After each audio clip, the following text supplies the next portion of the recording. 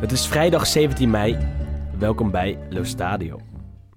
Da piccolino mi portavano a mani vari infermieri, dottori a un ospedale abbandonato e fatto e mi sono innamorato di loro, è l'unica cosa che mi rimane nella vita. Het was niet het seizoen van Foggia dit jaar. De ploeg uit Zuid-Italië begon dit seizoen aan de Serie B met maar liefst 6 punten in mindering door enkele misstanden uit het verleden. Ondanks het feit dat de ploeg inmiddels grotendeels schoon schip heeft gemaakt. Voetballend was het nog niet heel erg slecht, maar toch eindigden ze op de allerlaatste speeldag net onder de streep. Waren de punten niet afgetrokken, stonden ze netjes in de middenmoot. Maar er kwam goed nieuws, want nummer 3 Palermo werd teruggezet naar de Serie C en alle ploegen zouden 1 plaatsje naar boven opschuiven, waar de Foggia opeens uit mocht komen in de play-outs. Het enige wat een kans op een langer verblijf in de Serie B nog zou kunnen doen verdwijnen, was als de bond om de een of andere bizarre reden midden in het seizoen de play-outs zou afschaffen. En wat gebeurt er? De bond schaft de play-outs af. Foggia speelt volgend seizoen in de Serie C. Ja, goedemorgen jongens. Goedemorgen. Alweer aflevering nummer 27 van de podcast over Italiaans voetbal. Dat is Stadio. Gaat snel. Gaat snel, hè? Ja, het einde van het seizoen nadert. 38 speelrondes. Ja. Nou, we zijn nog scherp hoor. We zijn nog scherp. We zijn nog scherp, zeker. Als nooit tevoren. Gebeuren altijd weer nieuwe dingen. Waaronder dit in de Serie B, waar jij het net in je intro eventjes over had. Ja. Hoe zit dat nou precies? Hoe steekt die vork in de steel? Nou ja, het is sowieso... Het hele seizoen in de Serie B is eigenlijk al een chaos. Je kent het verhaal van Virtus en Tella, die tussen de Serie B en C zaten eigenlijk het halve seizoen. Zijn inmiddels wel dan gepromoveerd weer naar de Serie B. Dus die zien we volgend jaar terug. Maar daardoor is dus de competitie begonnen met 19 ploegen in plaats van de gebruikelijke 20. Dus dat is eigenlijk al het eerste gekke, dat je ook gewoon... Iedere week is er 1 ploeg die gewoon niet voetbalt, omdat er geen tegenstander is. Dus dat slaat eigenlijk al nergens op. En dus ja, Foggia inderdaad die puntenstraf, of tenminste punten in mindering gekregen.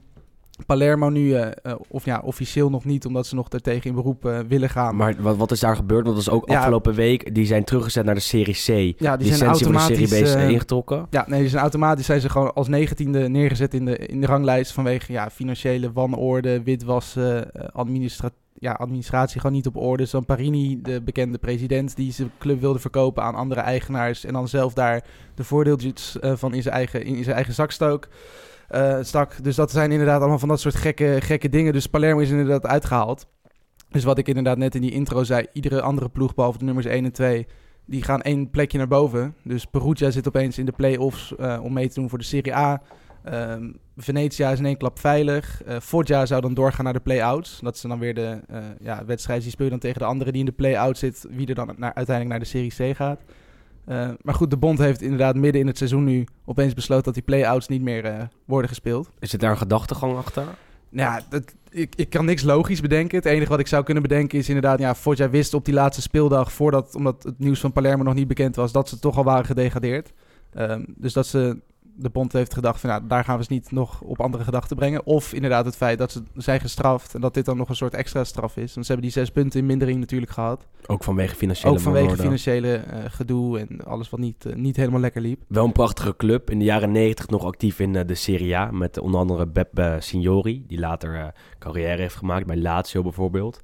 Echt een club met veel fans en die dan naar de Serie C gaat door zulke soort praktijken van de Italiaanse voetbalbond. En Mustafa Margadi heeft er nog een heel mooi YouTube-video. Ja, zeker. Maar die moet je zeker eventjes bekijken. Even kijken op YouTube. We zullen hem ook even in de tweet gooien straks, denk ik. We dachten heel even dat het niet erger kon met de bond in eigen land. Met speelrondes omdraaien en noem alles maar op. Ja. En dan komt Italië ineens langs. En dan kwam de Italiaanse bond. Die maakte nog net iets erger. Dus kijk... De Serie A is al niet echt heel erg goed georganiseerd. Laat staan de Serie B, dat is voor mijn gevoel wel echt het afvoerputje. Wij zijn het een beetje kwijt, hè? Wesley heeft het nog allemaal goed op orde. Die kan het verhaal goed vertellen. Heeft het goed in de smiezen. Ja, maar ik zat al een paar weken in de stress voor Venetia. Ja, die mogen nu dan ook opeens, door dit soort gekke dingen, mogen die opeens er rechtstreeks in blijven. En het is echt wel een leuke competitie om te volgen, de Serie B. Want ik moet eerlijk zeggen, ik zie niet elke week samenvatting of zo, maar regelmatig zie je wel een goaltje langskomen. Of in ieder geval check ik elke weekend wel even de uitslagen. En er zitten echt een paar mooie clubs in. Een paar mooie spelers ook bij Brescia onder andere. Die spits, Donnarumma. Ja. Die Tonali die een transfer gaat maken. Misschien nog een jaartje in de Serie A gaat spelen op het middenveld. Daar al werd opgeroepen voor de Azzurri. En het voordeel is dat Salernitana er nu in blijft. Een van de mooiste curva van het land eigenlijk. Ja, alleen is daar ook weer protest. Dat is een club die eigenlijk deels van Lotito is. Claudio Lotito, ook de eigenaar van Lazio. En ook daar is Moussa van Margade inderdaad langs geweest. Dat stadion is vrij leeg, omdat de fans boos zijn dat Salernitana als tweede club van Lazio wordt gebruikt. Spelers worden verhuurd van Lazio aan Salernitana, die eigenlijk er niks van bakken, presteren niet. Ja. Dus ook daar is het weer chaos. Als je elke club uitpikt, is er wel iets aan de hand. Er zijn meerdere clubs die dat natuurlijk hebben. Want Bari is intussen in handen van de voorzitter van Napoli. Maar goed, daar zijn wel redelijk duidelijke regels over gemaakt. Je mag niet als eigenaar 2 clubs in dezelfde divisie hebben. Dus Salernitana kan eigenlijk niet promoveren. Dat bedoel ik inderdaad. Want Lazio zit in de Serie A. Die spelen eigenlijk voor maar goed, dat zijn natuurlijk wel een beetje rare verhalen. Wij hebben in Nederland natuurlijk met de jong teams dat die niet kunnen promoveren. En dat is dan logisch. Nee, oké, maar dit is wel gewoon een compleet andere club natuurlijk. Dat bedoel ik. Daar heb je niet de Top Os of zo die als tweede club van PSV dient en daardoor niet kan promoveren. Dit is gewoon Salernitana die eigen supporters heeft en eigen historie. Ja, en vervolgens wordt de hoop van het seizoen afgenomen, omdat zij dus niet naar die Serie A kunnen. En Lazio die verhuurt volgens mij de overbodige spelers zijn Salernitana, want die Javan Andersson die heeft ook Salernitana gespeeld. Oud AZ, oud Ajax. En Jozef Minala, de 18-jarige, 40-jarige. 38. 48. Maar die Samparini, de voorzitter van Palermo, we mogen hem nog steeds voorzitter noemen, maar in ieder geval... Ja, iets verbonden aan Palermo in ieder geval. Die heeft er echt zo'n gigantisch potje van gemaakt. Dat wisten ze natuurlijk al door, 40 trainers te ontslaan, maar... Ja, nu ook nog witwaspraktijk, geld gesluist naar een bedrijf wat helemaal niet bestaat, om het vervolgens weer bij hemzelf terug te brengen. En het is één grote chaos. Ik ben er in januari dan nog geweest in Palermo. En toen leefde het eigenlijk wel weer in de stad, want promotie zat eraan te komen. En wat ik toen ook vertelde, met die Airbnb-eigenaar regelmatig eventjes over gebabbeld.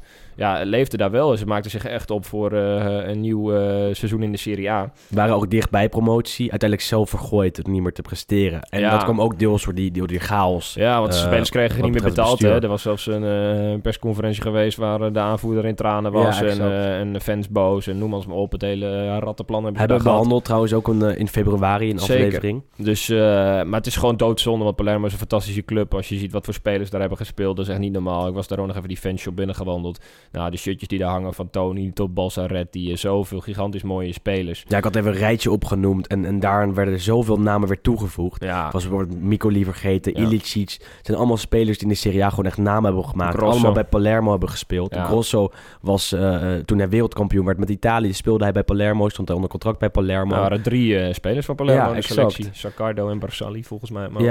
Maar dat geeft wel aan wat voor club het is. Alleen, het is daar al jarenlang chaos. En de club, of elk jaar proberen ze de club te verkopen aan in ieder geval een eigenaar die iets meer structuur heeft. Ja.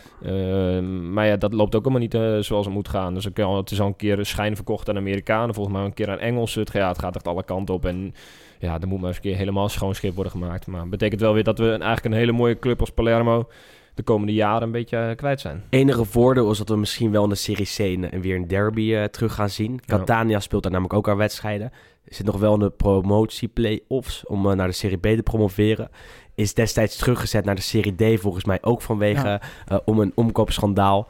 Werkt heel veel van die zuidelijke clubs met name, waar die Messina is ook teruggezet. Ja. Bari natuurlijk inderdaad. Bari zeker. Er zijn heel veel van dat soort Lecce gaat nu weer naar de Serie A, maar goed, die speelde ook in de Serie D een paar seizoenen geleden. En ze zitten allemaal met een gigantisch stadion opgescheept waar ze de kosten van hebben, wat zeker in de Serie C niet vol zou zitten, zeker ook niet in de Serie B. Dus het zijn allemaal clubs die er smachten naar de Serie A, alleen daar zou er wel iets van beleid moeten zijn. Su di lui, Correa dribbling, entra in area di rigore, aspetta l'uscita di Gollini, lo dribbla, Correa, salvataggio rete! Correa, 89esimo, Lazio 2, Atalanta 0 e questo gol di Correa è tecnicamente un grandissimo gol. Woensdagavond was de finale van de Coppa Italia. Ging tussen Atalanta en Lazio. Gevuld Stadio Olimpico, helemaal vol. Veel supporters van Atalanta afgereisd vanuit Bergamo. Lazio speelde natuurlijk aan haar eigen stadion. Had ook de beschikking over haar eigen fans. Uiteindelijk een overwinning voor Lazio. 2-0. Verdiend, Sander? Dat denk ik wel, aangezien ze wel de beste kans hebben gehad. Ja, ik vind het wel knap hoor van Inzaghi. Want het is best wel een raar seizoen, vind ik, voor Lazio. Het is een beetje net niet, lijkt het dit jaar. En dan toch een prijs pakken waarmee ze ook direct Europees voetbal hebben. Dat is wel heel knap, want ze konden voor hetzelfde geld via de competitie kunnen ze ook nog Europees voetbal mislopen. Betekent heel veel voor de Serie A. Nummer 6 moet namelijk instromen in de tweede voorronde van de Europa League. Dat is echt heel vroeg in juli. En Lazio, dat 7e staat, waarschijnlijk ook 7e wordt. 8e staat, sorry. En zich misschien niet voor de Europa League had geplaatst. Kan nu direct instromen in de Europa League. Hoeft geen voorrondes te spelen, in tegenstelling tot de nummer 6 van de Serie A.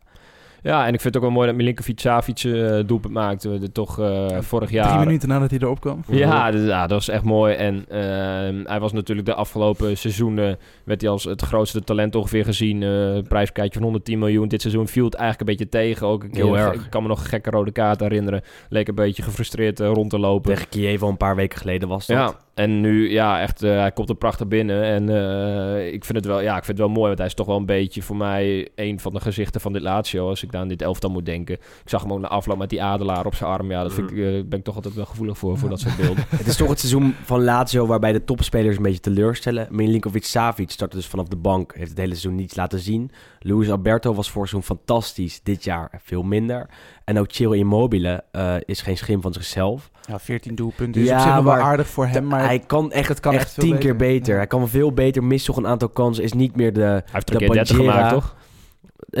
Precies, dat bedoel ik. In de Serie A zou hij de man moeten zijn die het doet bij Lazio. En ook afgelopen finale liet hij eigenlijk niks zien. Caicedo kwam erin, die bedreigt zijn plek eigenlijk. Want die Ecuadoriaan doet het echt fantastisch. Maar Lazio en Atalanta, allebei had ik ze de beker wel gegund. Want allebei verdienen ze dat op basis van de langere termijn.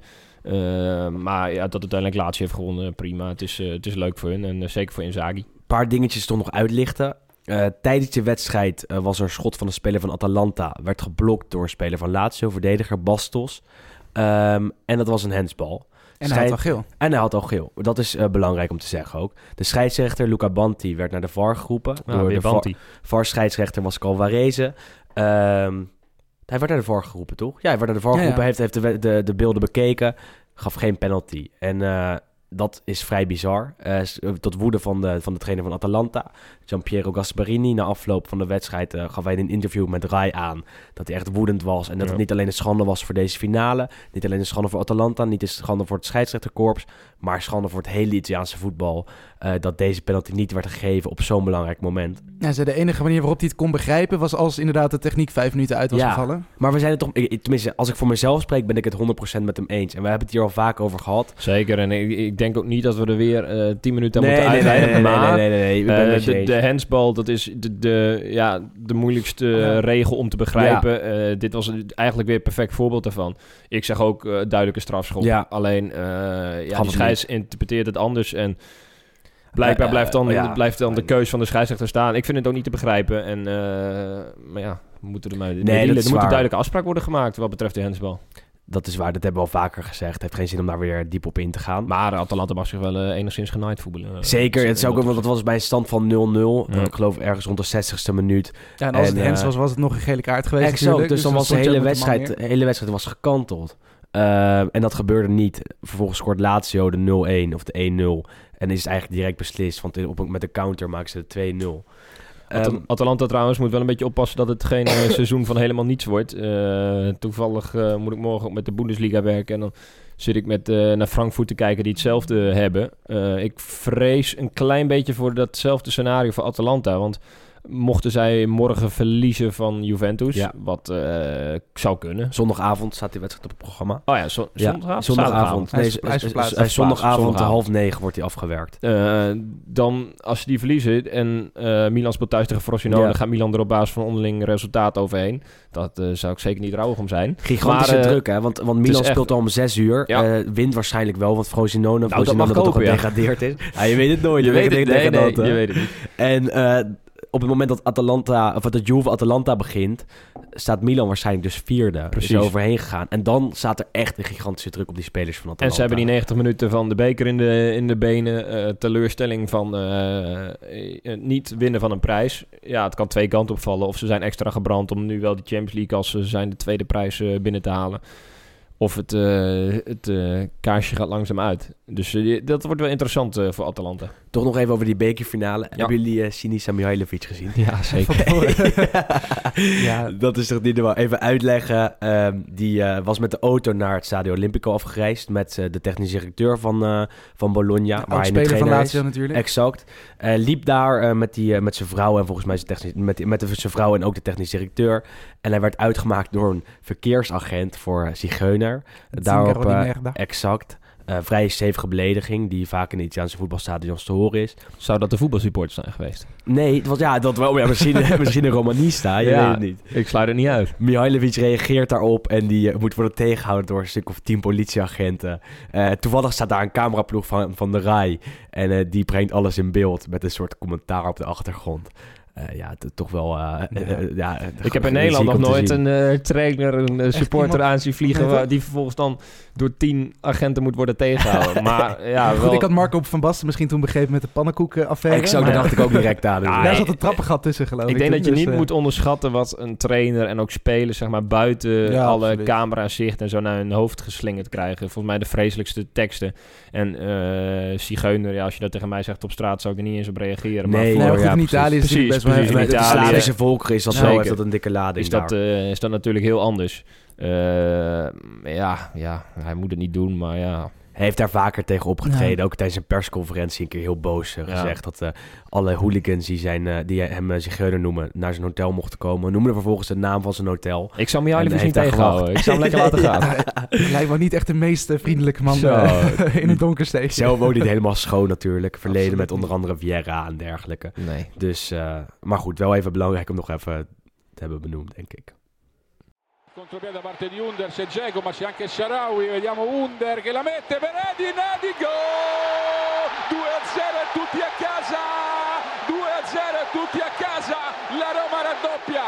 2-0 con il gol di Edin Dzeko! Als we het toch even over Mihajlovic en Bologna hebben, die gaan zich handhaven, hè, Sander? Ja, afgelopen weekend met 4-1 maar liefst van Parma gewonnen. Had wel 7-1 kunnen zijn trouwens. Ja, Orsolini hebben we er de laatste tijd al wat vaker uitgehaald. Was ook Juventus, hè? Zeker. Ja. En was ik nu weer op dreef. Ik zag prachtige beelden van Mitchell Dijks op de tribune. Die alles op Instagram deelde tussen de fans van Bologna. Maar dat tussen de harde kern volgens mij. Dat leverde wel echt mooie beelden op. Maar Bologna is nog in theorie volgens mij nog niet helemaal. Tenminste niet 100%. Maar het kan eigenlijk niet meer mis over 2 wedstrijden. Ze staan 5 punten los. En dan kan je toch spreken dat de trainerswissel effect heeft gehad. Inzaghi, toen stond Bologna sowieso nog onder de streep. En er zat ook heel weinig in het elftal. En Mihajlovic heeft er absoluut iets ingebracht. Ik denk voornaamst als ik Mihajlovic een beetje ken als trainer bij Milan... is dat een voornamelijke mentaliteit zitten. Maar ze voetballen ook ineens wel aardig met wat ik zei, Orsolini. En er zijn er wel meer spelers die... Lazio die ze in de 4e of 5e jeugd ziet. Ja, en er zullen nog wel een paar jeugden volgen. Nee, ik vind het wel leuk. Bologna zeker met het stadion en de club hoort in de Serie A. En daar lijkt het nu wel weer naar uit te gaan. Dat is mooi. Beste thuisvorm samen met Barcelona. Dus dat zegt wel genoeg, hè? Laatste 6 wedstrijden gewonnen in eigen huis. En telkens met goed voetbal, dynamiek is heel erg aanwezig. En als je nu kijkt naar die degradatiekandidaten, is Bologna denk ik gewoon de beste eigenlijk. Dat is maar die zou ik er niet eens meer bij rekenen nu. Nee, eigenlijk. Als je dan toch naar die stand kijkt, moet Empoli de aankomende weken tegen Torino thuis en uit naar Inter. Staat nog onder de streep. Ja, dat kan het einde verhaal is. Het is vooral knijpen voor Genoa. Daar wordt het ineens heel erg spannend. Die hebben wel iets makkelijker programma uit mijn hoofd. Maar Cagliari thuis dit weekend. Ja, het enige team wat het slechter doet de laatste 5 weken is Fiorentina. Ja. Goed, Genoa, daar zit ook echt helemaal niks in. Want als je die wedstrijden ook ziet, ze scoren gigantisch moeilijk. En Empoli heeft in ieder geval de laatste weken nog een paar punten gepakt. Dus... En heeft leukere spelers dan Genoa. Ja, dus ik vrees eigenlijk een beetje voor Genoa. Vrees je daarvoor of hoop je dat? Nee, zeker niet. Want ik hoop juist dat Genoa erin blijft. Ik vind het een hartstikke mooie club. Nee, ik hoop eigenlijk dat ze erin blijven. Dus de oudste club van Italië. Ja. Dus, 9 keer landskampioen geworden in het verleden. Nog 1 keer en dan hebben ze de ster. Ja, absoluut. Het is absoluut een Serie A-club. Maar zeg maar voetballend gezien ben ik liever kwijt dan rijk. Ja, het boeit mij eerlijk gezegd ook niet dat Genoa zou degraderen. Dan jammer zijn dat je inderdaad gewoon de derby tegen Sampdoria dat die dan ontbreekt. Maar, ja, nou dat is vind ik eigenlijk al reden genoeg. Ja. Misschien wel. Dat is waar. Juriaan met zijn columns. Ja, precies. Maar ze staan te koop. Ja. Dus Dus misschien is dat nu wel een mooie een soort doorstart. crowdfunding actie opzetten. Ja, heb ik al opgeroepen op Twitter inderdaad. Wie wil investeren, mag mij even bellen. En dan €4. Ja. Hoeveel zou het moeten kosten? Wel Je een paar kunt tegenwoordig miljoen. tikkies op Twitter gooien, Ah, geloof ik. Oh ja, shit. Waarschijnlijk moet je Genoa kopen voor een symbolische euro en dan krijg je 60 miljoen schuld erbij of zoiets. Waarschijnlijk Zoiets zal het zijn. zo'n grap zal het wel weer wezen. Wel wat kapitaal op het veld, want zo'n Kouamé gaat natuurlijk een transfer maken. Ja. Misschien wel naar Napoli. Is En, een aardige aanvaller. Zeker. En die middenvelder toch ook, die Argentijn? De verdedigers, dat Christian Romero, Ja, die gaat zo, naar Juventus. Ja, goede speler. 99% zeker dat hij ook een transfer gaat maken. Het punt is dat er dan bij Genoa helemaal niks meer overblijft. Nou ja, Qua voetballend vermogen. Ik bedoel, ja, die spelers zijn echt, En het is echt ook gewoon heel erg oud. matig. Maar ook die voorzitter, Preziosi, Ja, die investeert al eigenlijk tijden niet echt in de selectie. en geen grote bedragen. Maar Nee. dat doen ze op zich wel goed met jonge talenten. Want zo'n Piontek is Ja. natuurlijk... Ja, Zeker. Waar kwam die vandaan? Ergens uit een Maar ja, dan, Cracovia in Polen, ja. zeker, dat heeft hij fantastisch gedaan. Pellegrini uit de eigen jeugdopleiding hebben ze verkocht aan Monaco. Ja, jeugdopleiding van Genoa is En wel ze heel verkopen, goed. ze verkopen goed, alleen ze halen er weinig voor terug. In ieder geval, het is niet 30 miljoen gaat er weg. Oké, we investeren 20 miljoen. Dan wordt er 5 miljoen geïnvesteerd en dan blijf je ongeveer met deze selectie Het is ook gewoon een heel oud team met Pande. Weet je, ja, die voor mijn gevoel voetbalt hij ook echt al 40 jaar in Italië. Die schijnt kal te zijn, hè? Palle? Ja, nee. Ja, heel veel van dat soort Die heeft geen gasten. derde jeugd. En een Miguel Veloso die toch ieder jaar weer opduikt ergens als die weer clubloos is geëindigd in Oekraïne of zo. Ja, het is niet echt mijn favoriete team om eerlijk te zijn. Als we toch nog even terugblikken op die speelronde van afgelopen weekend. Was er dan een wedstrijd die voor jou opviel, Sander? Nou, Torino-Sassuolo was hartstikke leuk met een fantastische omhaal van Belotti. Eigenlijk twee, hè? Eentje Eigenlijk twee, die ja. net misging en de tweede die er wel raak was. En deze was wel echt perfect, weet je wel. Als je dan een omhaal moet doen, dan moet je het ongeveer zo doen. Echt vol op de pantoffel. Ja, het was echt een fantastische doelpunt. Belotti, ik had er met iemand reageren op Twitter toen ik de goaltje eventjes filmpje online had gezet. Hij zei van, ja, ik zie nog steeds wel een grote toekomst voor hem weggelegd. En ik eigenlijk ook wel. Alleen hij heeft weer bijgetekend bij Torino. Dus het lijkt erop dat hij daar weer voorlopig gaat blijven. Die voorzitter heeft al jaren geleden gezegd van, ja, dat moet echt richting de 100 miljoen, 120 miljoen. Ja, ik kan me niet voorstellen dat iemand dat gaat betalen. Dat zou betekenen dat hij de komende jaren nog bij Torino zit. En dat vind ik eigenlijk voor zijn ontwikkeling niet ideaal. Maar wat voor stap zou hij moeten maken? Ik bedoel, bij Milan had gekund als pion. Nu hebben ze Piontek, dus dat is nu niet aan de orde. Maar ja, als je hem toch bij Roma in de spits zet als opvolger van Dzeko of in ieder geval die categorie. Ik zie dat wel in Italië sowieso. Ja, precies. Want West Ham was bijvoorbeeld afgelopen winter geïnteresseerd. Wilde best wel wat voor hem neerleggen. Wilde hij zelf uiteindelijk niet. Nee, en dat was ook geen goede stap voor hem geweest. Ik denk dat het dan zo'n Immobile verhaaltje wordt, weet je wel. Zoals bij Dortmund. Italiaanse spitsen moeten eigenlijk die moeten gewoon blijven. Gewoon lekker in Italië blijven. Maar ik zie hem eerlijk gezegd bij de volledige top 5, top 6 wel in de spits staan, hoor. Zelfs bij Juventus wel. Opvolger van die Cardi bij Inter. Niet kunnen, maar... Nee, zeker niet. En voor mij is hij van je jeugd af aan een grote Milan-fan als je alle foto's als 14-jarige mag geloven. Hij gaat steeds pas 25. Zeker. Een Milan pyjama. Nee, maar ja, bij Inter mocht die Cardi weggaan, zie ik hem ook wel in de spits staan. En zo kan ik al die clubs eigenlijk wel afgaan. Ik vind het echt een hele goede spits. Hij heeft een mindere periode gehad. Hij was eventjes echt een supergroot talent. Toen raakte hij, of ging alles erin wat hij raakte. Hij heeft een klein dippie gehad van een seizoen, denk ik.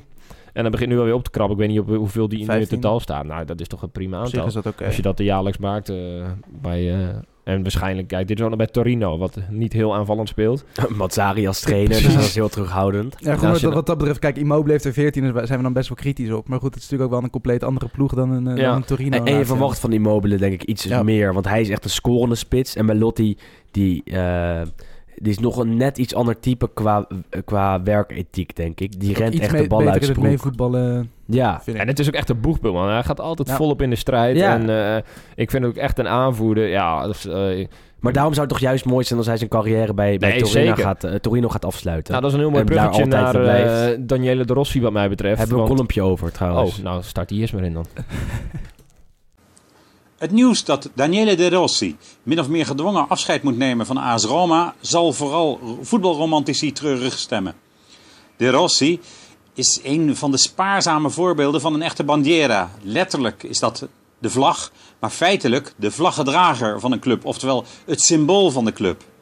In het Italiaanse voetbal zijn er talloze voorbeelden van spelers die hun hele carrière, of tenminste een groot deel van hun loopbaan, bij één club hebben doorgebracht. Al wordt het er wel steeds minder. Als zo'n speler dan toch vertrekt, is dat meestal een treurig moment voor een hele generatie fans. Alsof de bodem onder de passie voor een club wordt weggehaald. Het mooiste is wanneer een bandiera bij de club van zijn leven afscheid neemt. Zoals Franco Baresi bij Milan of Giuseppe Baresi bij Inter. Of vader Cesare of zoon Paolo Maldini bij Milan. Of Bruno Conti bij AS Roma. Maar niet alle spelers is het gegund. Veel bandiera's krijgen die kans niet en worden verjaagd. Het vertrek van De Rossi staat niet op zichzelf. De situatie met De Rossi doet een beetje denken aan die van Giancarlo Antonioni bij Fiorentina. Ze lijken niet echt op elkaar als speler, maar hun loopbanen wel. Net als De Rossi bleef Antonioni zijn club in zijn topjaren trouw. Maar hij werd er nooit kampioen of won er een internationale hoofdprijs mee. Maar net als De Rossi werd hij wel wereldkampioen met Italië. En eigenlijk is dat de enige regel die ertoe doet op zijn erenlijst. Antonioni werd in Florence vereerd als Totti in Rome. Maar die laatste werd tenminste nog kampioen met AS Roma. En dat kan van De Rossi niet worden gezegd. Antonioni won de Coppa Italia, maar eigenlijk voordat hij zelf een unieke speler werd. Als gevolg van 2 zware blessures miste hij delen van de beste seizoenen van Fiorentina tussen 1974 en 1987. In zijn laatste seizoen werd het duidelijk dat hij nog een goede speler was, maar dat hij eigenlijk niet meer in aanmerking kon komen voor een basisplaats en een last zou worden voor een nieuwe trainer. Voordat Sven-Göran Eriksson in dienst werd genomen door Fiorentina, kreeg Antonioni te horen dat hij nog een mooie transfer kon maken. Hij vertrok daarom naar Lausanne-Spoor. Eigenlijk is dat een vlekje in zijn geheel paarse loopbaan. Hij kon zo nog wel iets verdienen en vooral afbouwen. De clubleiding werd het kwalijk genomen dat de mooie aanvoerder zo lelijk vertrok. Maar uiteindelijk snapte iedereen wel dat dit toch de beste oplossing is. 2 jaar later nam Antonioni afscheid in een uitverkocht Comunale van Florence. Tegenwoordig ook wel genoemd naar Artemio Franchi. Meer dan 50.000 liefhebbers kwamen naar het stadion om Antonioni aan het werk te zien. Voor een laatste keer. Zo hoort een bandiera afscheid te nemen. Over 2 jaar moet De Rossi nog maar een ontroerende ereronde lopen onder de Monte Mario. Attenzione rete, De Rossi, la Roma in vantaggio, la Roma in vantaggio, esattamente al minuto 16 del corso del primo tempo, cambia il parziale allo Stadio Olimpico, ha segnato la Roma, ha segnato Daniele De Rossi, ha segnato il capitano in un'azione concitatissima all'interno dei 16 metri dell'Azzurri, cambia il parziale allo Stadio Olimpico, Roma 1, Inter 0, ha segnato Daniele De Rossi. Column van Juriaan van Wessem over Daniele De Rossi. En die eigenlijk wordt weggepest bij Roma. Wel vrij pijnlijk is dat, Wes. Ja, nee, het was eergisteren denk ik. Hè? Eergisteren was de persconferentie. Ja. Live op Twitter via Periscope. Dus ja, ik zet hem even aan, kijken wat hij te zeggen heeft. Want er was natuurlijk echt eigenlijk donderslag bij heldere hemel. Het was een tweetje 's ochtends vroeg van Daniele De Rossi gaat weg. Om 7:15 's ochtends. Om 7:15 's eerste wat je opent ja. in je Twitterfeed staat er zo'n bericht. Zonder enige waarde voor zo'n speler. Zonder enige waardering. Nee, ook gewoon via een Twitter-account. Letterlijk 1 zinnetje. Dit is het laatste seizoen van Daniele De Rossi in het shirt van AS Roma. Zijn laatste wedstrijd speelde tegen Parma. En dan is het voorbij. Ja, dus ik dacht van ik ben echt benieuwd hoe die daar dan gaat zitten. Weet je, of die echt gewoon, weet ik veel, gestrekt been erin gaat. Nou, het viel nog mee. Het was eerst inderdaad Fienga. Dat is nu de nieuwe CEO van Roma. Die even een verhaaltje ging doen hoe het tot stand was gekomen. En het is dus ook echt letterlijk 3 dagen geleden gebeurd. Want hij had De Rossi binnengeroepen. Gezegd van, hey jongen, we gaan je contract niet verlengen. Voordat het wel al aankomen, hè? De Rossi heeft de afgelopen maanden geen enkel contact gehad. Hij had met Monchi wel gewoon contact gehad. Maar die is weggegaan. En toen inderdaad, nu de afgelopen maanden was het opeens compleet stil. Sterker nog, Monchi had hem beloofd dat zijn contract zou worden verlengd. Toen zijn Monchi, technisch directeur en trainer Di Francesco, zijn weggegaan. Vervolgens geen enkel gehoor meer van het bestuur gehad. Zelf niet er naartoe gegaan en contact opgezocht. En uiteindelijk kreeg je dit bericht. Ja goed, hij wist natuurlijk gewoon dat zijn contract afliep. Dus dan is het natuurlijk ook grotendeels denk ik wel de zaak van de club om daar eventjes om de tafel te gaan misschien. Netter opgelost. Maar goed, inderdaad, dus die Fienga die zei van we hebben besloten om het niet te doen. We hebben hem een functie als bestuurslid aangeboden. Want dat zien we wel in hem zitten. Toen zei De Rossi redelijk gevat, als ik bestuurslid was, had ik mijn eigen contract overlengd. Maar goed, hij zei van ik voel me nog te veel voetballer om nu al inderdaad met een jasje ergens in een kantoortje te gaan zitten. Ik ga eerst liever nog even voetballen en ik vind het daarna ook prima om met een panino en een biertje op de tribune te staan. 18 jaar bij Roma gespeeld, tenminste ook de jeugdopleiding doorlopen. 8 jaar geleden is een debuut gemaakt en nou is het voorbij. Ja, ik snap de keuze wel. Zeker niet de manier waarop, want voor mij moet De Rossi een soort gelijk afscheid krijgen van Totti. Totti staat er natuurlijk nog wel boven. Totti ook wel pijnlijk weggewerkt, hè? Ja, zeker. Maar eigenlijk om van een club legend goed afscheid te nemen, dat kan je bijna nooit. Want die club legends willen zelf eigenlijk nog niet weg. Terwijl ik moet wel erkennen dat De Rossi zijn beste tijd wel heeft gehad. Heel af en toe zag je nog een sprankje van dat gladiator. Het punt is een beetje dat Totti wel een speelminuten eiste. En De Rossi heeft zelf aangegeven, ik ben een jongen die geen probleem in de kleedkamer veroorzaakt. Ik kan een link vormen tussen het management, tussen de trainer en de spelers. Waarom zou je me dan niet houden? Ja, maar dat zijn natuurlijk wel de woorden van De Rossi. Ik weet niet hoe hij... Ook van Ranieri. Ranieri heeft gisteren tijdens de persconferentie voorafgaande aan de wedstrijd van Roma van het weekend aangegeven dat ook hij, als hij volgend seizoen nog trainer van Roma was geweest, want hij gaat natuurlijk weg, graag had gezien dat De Rossi's contract zou worden verlengd. Ook omdat hij gewoon de manager op het veld is, zeg maar. Ranieri kan wat zeggen tegen De Rossi, dan wordt het verdeeld over heel het veld. Hij is gewoon de baas daar, terwijl Ranieri naast het veld staat. Nou ja, dat gebeurt dan niet. Er komt natuurlijk een nieuwe trainer. Misschien is die al nagenoeg rond. Nee, nog geen enkele naam. Gasperini werd vanochtend dus genoemd. Maar je weet natuurlijk nooit wat op de achtergrond speelt. Maar ik denk dat ze zoiets hebben van... het is tijd voor iets nieuws. En met dat project zijn ze natuurlijk al langere tijd bezig met allemaal jonge spelers. En je moet een keer afscheid nemen, weet je wel. Je kan hem niet tot zijn 41ste dat is waar, maar het blijft ook gewoon... Want je hebt natuurlijk ook een paar jaar geleden bij Juventus met Alessandro Del Piero eigenlijk... Nou, ongeveer exact hetzelfde verhaal. Ook een jongen die nog door wilde voetballen. Mm-hmm. Nog steeds heel belangrijk was, nog steeds de doelpunten maakte. Zelfs nog scoorde in de kampioenswedstrijd toen. Ja, dat zijn ook spelers. En hij is toen ook niet echt op een lekkere manier weggegaan daar. Nee, maar dat zei ik en die heeft ook zo moeilijk om afscheid te nemen. In Australië. Maar het punt is, Juve had een duidelijk plan. Op dat moment werden ze alweer bijna kampioen en dergelijke. Of toen werden ze kampioen inderdaad voor de eerste keer. En bij Roma is het plan er echt duidelijk niet. Er is nog geen nieuwe trainer, zoals gezegd. Er is geen technisch directeur. Dus wie besluit dan om het contract van Daniele De Rossi af te zeggen? Dat is James Pallotta, de eigenaar van Roma. Die zit in Amerika. Die is eigenlijk nooit in Rome. En zijn rechterhand, die zit in Londen. Baldini is dat. En dan vraag ik me af hoe zo'n beslissing tot stand komt. Weet je wel? Zonder enkel overleg met mensen in Rome. Nou, goed, tenzij er inderdaad al achter de schermen dingen rond zijn. En die nieuwe coach en die nieuwe technisch directeur en die nieuwe sportief directeur en weet ik van wie er allemaal moeten komen, dat die inderdaad al met z'n drie om de tafel hebben gezeten en gezegd van nou, De Rossi hoeft niet meer. Als nog een vrij stevige beslissing om te nemen zonder dat je een stap in Rome hebt gezet. Nou, ik denk dat die Amerikanen er totaal rationeel in staan. Die zien, hoe oud is hij inmiddels? De Rossi? 36. Die zien waarschijnlijk zijn salaris, zijn contract, 0 restwaarde.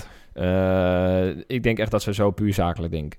Dus dat ze helemaal geen benul hebben van... die heeft hij 15 jaar gespeeld en noem alles maar op. Die denken gewoon... we kunnen hem nu gratis ervan af. Maar deel jij die mening dan? Nee, absoluut niet. Want, daar wilde ik eigenlijk naartoe. Ik maak me eigenlijk best wel een beetje zorgen om de Serie A. Want wat vinden wij mooi aan de Serie A? Dat is toch al die soort boegbeelden. Precies, al die senatoren die we al die jaren hebben gezien... van Del Piero tot dat Totti, Buffon, De Rossi. Er blijven heel weinig... De laatste WK-winnaar van 2006 was De Rossi op de Italiaanse velden. En die gaat nu ook weg. Ja, als ik de senatoren van Milan... die allemaal op me noemen, zit ik hier over 10 minuten nog. met de Maldini's en de Inzaki's. Iedereen die de laatste jaren afscheid heeft genomen... En er blijft bar weinig over. Nee, en dat is voor mij toch een beetje de Serie A waar ik ooit verliefd op ben geworden en nog steeds. Maar er komen wel nieuwe senatoren. Tuurlijk, en dat is het leuke. Je hebt weer de Chiellini's en de Partijs. Er komen Romagnoli bij Milan is misschien belangrijk. Ja.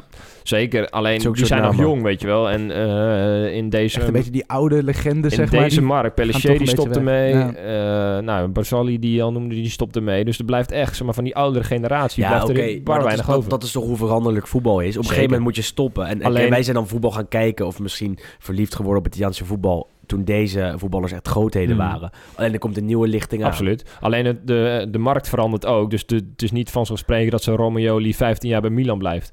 Als er morgen een bod komt van 80 miljoen van Chelsea... nou, dan wil ik nog wel eens zien of die zoveel clubliefde heeft. En hetzelfde geldt voor een Donnarumma. Die zit al met een contract van 7 miljoen opgeschreven. Maar dat is natuurlijk wel het verhaal. Want Totti die komt natuurlijk naar Real Madrid. De Rossi heeft aanbiedingen gehad bij zijn loopbaan. Del Piero. En de vraag is of dat nog steeds zo is. En we hadden het net voor de instart over Belotti... die heeft bijgetekend bij Torino. Ja, laat hem dan de nieuwe senator zijn en 15 jaar bij Torino blijven. Dat zou fantastisch mooi zijn. En je hebt nog wel Florenzi blijft natuurlijk bij Roma.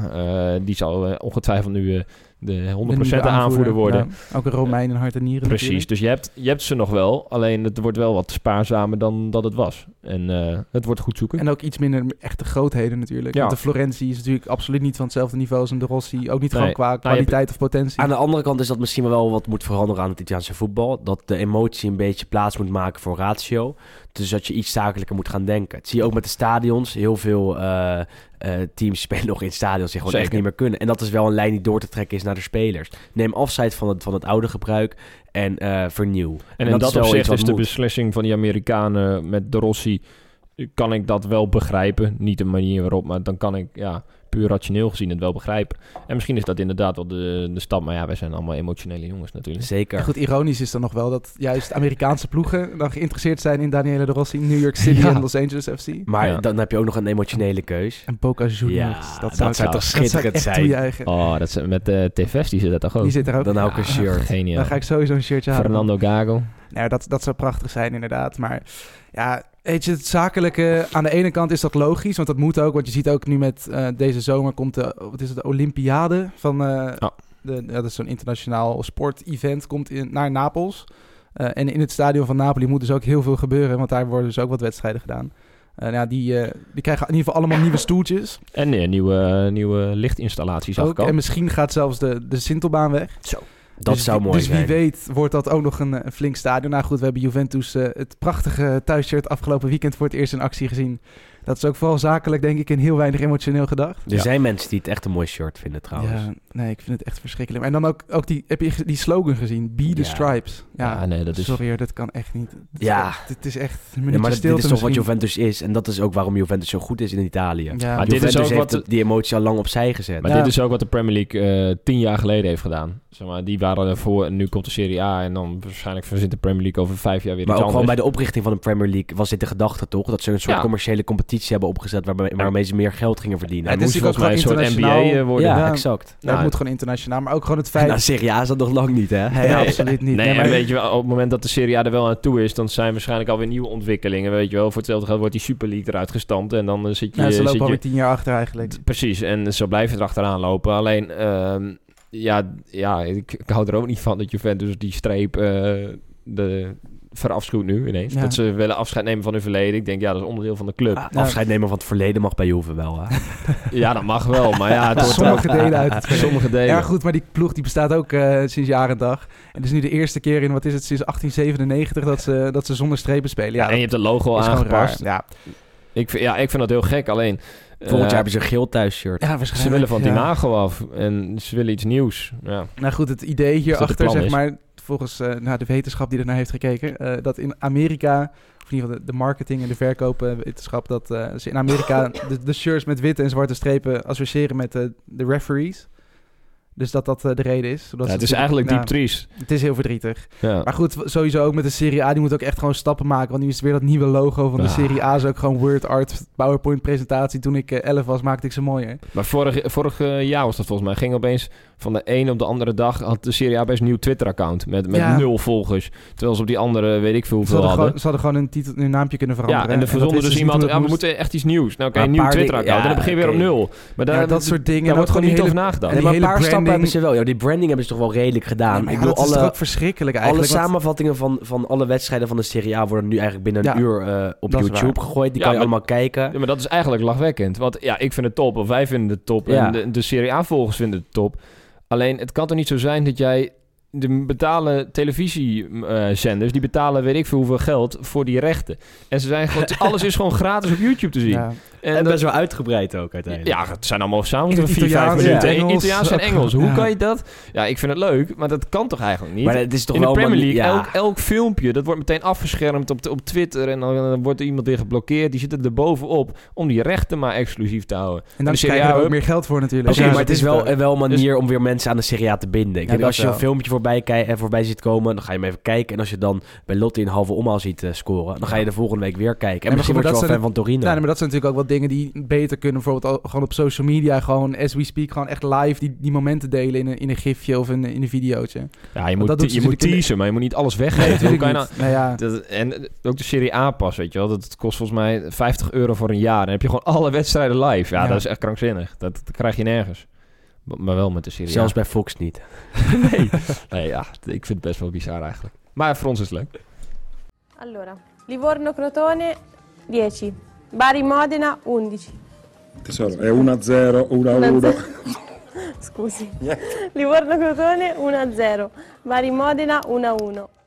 De op 1 na laatste speelronde start morgen met Udinese Spal om 3 uur. Heerlijk. Daar ga jij voor zitten, Sander. Ja, uiteraard. Het is voor Udinese, die moeten nog vol aan de bak. Die Zeker. moeten echt heel erg... En een paar uur later staat de Genoa Cagliari op het programma. Het zijn eigenlijk 2 wedstrijden die best wel een dikke invloed hebben op Zeker. die strijd tegen degradatie. 2 degradatiekrakertjes. Als Genoa en Udinese winnen, dan is het doek misschien wel gevallen voor Empoli, denk ik. Dat later speelt tegen, even kijken, tegen Torino thuis. Nou, ik vind het wel raar dat dan ook niet hier zoals in Nederland en in Engeland en in Duitsland... dat gewoon die laatste speelrondes op hetzelfde moment worden gespeeld. Want je kunt nu nog steeds wat rekenen. Daar is Milan ook boos over eigenlijk. Ja, maar dat hè? slaat er ook nergens op. Die hebben wel aangevraagd bij de bond om tegelijk met... omdat Atalanta-Juventus dan verplaatst werd. Juventus-Atalanta. Ik vind het wel, tenminste, ik snap niet echt dat Milan boos is. Want als Milan wint van Frosinone, dat is toch een normaal scenario. Ja, goed, er Dan zijn ligt de druk op voordelen en Atalanta. nadelen natuurlijk, dat wel. Maar het is gewoon raar dat eigenlijk ook in een moderne competitie... wat de Serie A zou moeten zijn, dat dit gewoon niet zo is. Ik snap, kijk, nu kijken er meer mensen naar meerdere wedstrijden. Dus je hebt in totaal meer kijkers. Het is maar puur voor de televisie Ja, om het oké, uit te smeren. Maar dit is de enige speelronde waaraan ze daaraan denken, denk ik. Want de rest van het seizoen zetten ze wedstrijden op onmogelijke tijden neer... en dat er al geen hond naar kijkt op zaterdagmiddag om 3 uur of iets dergelijks. Ja, maar dat heeft dan toch weer met politie en alles te maken. Ja, dat zal vast. Maar goed. Verder niet echt een spectaculaire speelronde, denk ik eerlijk gezegd. Nou, de strijd om plaats 4, die gaat nou vrolijk goed, verder. Juve, Ja. Atalanta en Napoli-Inter zijn natuurlijk wel Ja, twee op leuke zich, wedstrijden. ja. Allebei tegelijk helaas. Dus, Het is een beetje jammer dat die lading daar is weggehaald voor 2 teams. Juve is natuurlijk al lang en breed kampioen. Ja. Napoli speelt eigenlijk het hele seizoen al nergens meer om. Dus Napoli-Inter zou normaaliter in de 18e speelronde een fantastisch duel kunnen zijn. Ik denk dat het nu enigszins gezapig kan worden. Ja, alleen wat betreft Juventus-Atalanta. Juventus heeft nog iets goed te maken, want die verloren uit volgens mij met 3-0 van Atalanta. in de beker. In de sowieso. beker, In de uit beker. was het 2-2. Dus die willen nog wel iets laten zien, denk ik. Hoop ik ook wel een beetje. En Napoli-Inter, stel nou dat Napoli wint, dan heeft Inter maar 1 punt voorsprong ervan uitgaande dat Milan wint. En dan is de laatste speeldag nog Inter-Empoli. En Empoli zou misschien nog volle bak kunnen gaan om niet te degraderen. Je moet, zeg je niet dat moet het- eens weten hoe bang alle Interisti zijn. Het is Ja, echt toch? niet normaal. Als Inter namelijk verliest van Napoli, komt die druk natuurlijk op 1 wedstrijd Ja. weer tegen Empoli. Net als vorig seizoen. En mensen zijn eigenlijk al 3, 4, 5 weken gewoon bang dat het op de laatste speelronde aankomt. Dat ze dan in het eigen San Siro weggooien. Terwijl ze het hele, letterlijk het hele seizoen op derde of vierde. Ja. Ze hebben 5, 6, 7 matchpoints gehad en het telkens niet afgemaakt. En dan zou je nog echt een leuke laatste speeldag kunnen krijgen met 3 ploegen die op 1 punt van elkaar staan voor plaats 4 met Atalanta, Milan en Inter. Dus Heeft Inter een punt genoeg bij Empoli? Zou je uiteindelijk... zeggen, om die Champions League te gaan halen? En goed, afhankelijk van wat ze doen tegen Napoli Ja. natuurlijk. Even uitgaan dat ze verliezen van Napoli. Dat bedoel ik tegen Napoli. Stel ze spelen nu gelijk tegen Napoli. Zou je dan kunnen zeggen dat Nou. de Champions League ticket binnen is? Ja, Champions League ticket wel. Derde plek niet. Nee, oké, maar dat maakt niet Want zoveel uit. ik zie Atalanta gewoon doodleuk winnen bij Juve. Want Juve die... Ja, Nou, ze wonnen ook uit bij Napoli. Dus nee, maar inderdaad, ik sluit vind niet uit. Atalanta gewoon echt veel beter eigenlijk. Zeker op dit moment. Ze zijn gewoon zoveel beter in vorm. Wel een extra wedstrijd Dan in de benen. Juventus, hè? ja, tuurlijk. Ja, misschien een beetje die vermoeidheid zal misschien een klein beetje part te spelen. Maar Juventus die ligt al lang op het strand. Toch, ja, Gedachten. natuurlijk. Die vinden alles wel best. Ook Roma doet natuurlijk nog vol mee. Moet uit tegen Sassuolo. Daar kan het doek ook al vallen hè, voor de Giallorossi, denk ik. Ja, Sassuolo valt toch ook een klein beetje teruggezakt. Maar op zich, het voetbal is wel altijd leuk. Tegen ja, de goed. topteams wel aardig, volgens Ja. mij. Het kan een potentiële valkuil wel zijn. Maar ik denk dat Roma ook wel de laatste weken toch ook weer even iets volwassener aan het voetballen. Won van Juve natuurlijk. Hebben we nog helemaal Ja. niet genoemd. 2-0 thuis. Niet specifiek heel erg goed van Roma. Juventus kreeg best Ook wel gewoon kans Juve eigenlijk. was ook niet zo heel erg goed. Allebei Nee, een beetje het een was slordige een- wedstrijd. Uiteindelijk won Roma redelijk. Antonio Mirante, vorige week nog afgekaakt Ja. bij ons, was echt heel erg goed. Hij heeft 3, 4, 5 reddingen gehad. Even op heeft nu- scherp gezet. Die heeft nu in 9 wedstrijden. Heeft hij evenveel clean sheets als Olsen in de andere 30. Dat is al pijnlijk. Dat zegt al Dat wel is heel genoeg. erg pijnlijk. Als we nu even zouden moeten kijken, wie gaat naar Champions League en wie degradeert er, Sander? Als derde Op dan. hoop van zegen Inter en Milan. Een degradatiekandidaat. Nummer 3. Empoli. Wes? Ik denk Inter-Atalanta voor de Champions League plekken. Sorry. En ik ga dan toch denk ik voor Genoa die volgend seizoen in de Serie B speelt. Dus dan zou Empoli van Torino moeten winnen dit weekend. Ja, dat gaat ook wel lukken. Ik ga voor Atalanta en Inter. En dan gaat Empoli helaas echt met pijn in het hart naar de Serie B. Oh, ik begin echt helemaal te zweten. Want het zou dus weer een rampseizoen voor Milan betekenen. Want het kost je zo gigantisch veel geld. De 5e plek is wel... Is dat... Ja, Europa League. Maar is Europa League? Nee, is ook niet direct. Nee, volgens mij ook nog een voorronde. Die Europa League boeit niet, want dat levert toch niks op. Nee, ja. En afgelopen seizoen gezien, dan ga je eruit tegen Olympiakos. Nee, daar heb ik echt helemaal geen zin in. Ik wil Champions League, man. Maar ze moeten die laatste speelronde nog naar Spal uit. En Spal is echt een absolute reuzendoder. Dan zou die gekke Petagna zeker weer... Ja, Floccari. Dat kost Floccari in de Champions League straks. Ik denk dat als, zeg maar, ervan uitgaan dat Juventus dan komend weekend wint en Milan ook, dan gaat Milan niet verprutsen bij Spal, denk ik. Ik denk dan ook wel dat alles Milan zo niet. gigantisch... Ja, jij moet Milan kennen, toch? Ja, maar... Ook bij Fiorentina dacht ik ook, dit gaan ze niet winnen. Maar dat gebeurde toch. De laatste weken echt de spelers wel iets beter dan die 3 weken daarvoor. Dus ze komen langzaam iets beter in vorm, hoop ik. Ja, dit is vooral gewoon jezelf een beetje moeten inpraten, toch? Ja, dat is de weg. Jij gaat dit straks terugluisteren en denk je van, ze hebben toch gelijk. Ja, nee, dit is echt puur fingers crossed. Het komt sowieso weer aan op die laatste speelronde, wat betreft de 4e plek. Als Atalanta komend weekend niet verliest, dan is het voor Milan klaar. Dan geloof ik er niet. Ja, oké, maar dan moet Atalanta nog thuis tegen Sassuolo. Wat eigenlijk een uitwedstrijd is, omdat ze in het stadion van Sassuolo spelen. Nee, Juventus moet winnen. Ik doe 1 keer in mijn leven een beroep op Juventus. Dat moet komend weekend gebeuren. En dat is niet de enige keer. Ik heb jou vorige week of 2 weken geleden ook voor het zijn Juve roepen hier. Oh ja, waarvoor was dat ook alweer? We hebben het op tape. Oh ja, dat heb ik nog een keer gezegd. Ja, dat was Juve Toro volgens mij. Toen werd het uiteindelijk 1-1. Ja, dat was ook niet best. Nee. Man, Juventus hebben nog nooit geholpen. Dus en ook tegen Roma verloren. Ja, ze doen er geen goede dienst voor. Nee, zeker niet. Maar laten dan... Ja, ze kunnen in 1 keer alles goed maken, Wes. Nou. Stuur even Allegri een appie, als hij er nog zit. Ga ik doen. Wie weet. Hij heeft tenminste een shirtje van ons. Dat was hem alweer voor deze week. Yes. Aflevering 27. Volgende week zijn we er weer. Vooruitblik op de allerlaatste speelronde van het seizoen. Ja. Gaan we kijken wie het poeltje heeft gewonnen ook, hè? Want zo. Ik heb nog een heel mooi lijstje met die 200 man die hebben meegedaan voor het seizoen. Zo, 200? Zoiets. Of doen we dat pas de allerlaatste aflevering? Ja, dat zullen we de allerlaatste doen inderdaad. Ja. Het moet sowieso naar de laatste speelronde. Ja, laten we dat doen. Maar goed, dan weten de mensen dat die er ook nog aan zitten komen. Ik heb wel vermoeden. Ik zou bij God niet weten wat ik heb ingevuld. Ik ook niet.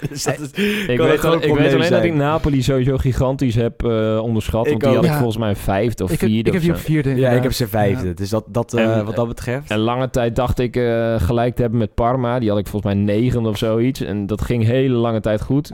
Maar inmiddels staan ze ook ergens 14e of 15e. Dus Fiorentina heb ik natuurlijk ook helemaal verkeerd. Die had ik echt niet op de 14e plaats. Zo. Maar dan is afwachten wie de Valentijn Driessen van de Los Stadio voetbalpool wordt. Ik heb hem hier toevallig bij me. Wow. Hier komt even een Excel-sheetje weer bij. Sander, Juve op 1, dus die is al goed. Inter op 2. Oh. Roma op 3. Roma, ja. En Milan 4. Milan 4. Napoli 5. En ik? Wegdrukken. Juve 1. Roma 2, dat is ook heel optimistisch. En dan Inter 3, Lazio 4, Milan 5, Napoli 6. Milan 5 heb ik alvast goed. We kunnen allebei nog gelijk hebben. Atalanta 7. Atalanta 7, jezus. Ik had Juve 1, Inter 2, Roma 3, Napoli 4, Lazio 5, Milan 6. Komt Milan nog of Milan 6, ja sorry man. Shame man. Milan kan ook gewoon 6e worden nog, hè? Dus we hebben een bal hoor. Wie weet. Ik had Mauro Icardi als topscorer, dus die gaat het ook niet worden. Niemand had Quagliarella. Nee, met z'n 36. Ook Celsius niet? Niemand had Quagliarella. Oh. Niemand. Wie heb ik gezegd? Waarschijnlijk weer een speler van Milan. Of Ronaldo. Ja, Lautaro Martinez. En ik. Meestal ben ik pessimistisch op het gebied van Inter. Maar je hebt toch Mauro Icardi. Ja, oké. Dus dat is niet slecht. Paulo Dybala de meeste assists. Nou, dat is dat... Nee. Absoluut niet. Hij is de wisselbeurten wel waarschijnlijk. Zoiets zal het zijn inderdaad. Dit was hem. Tot de volgende keer. Palo laterale di Gulam e un assist per Higuain in area. Higuain, gol! Il Napoli al 93esimo segna il gol della vittoria. Un fallo laterale clamoroso di Gulam. È stato praticamente un lancio di 40 metri.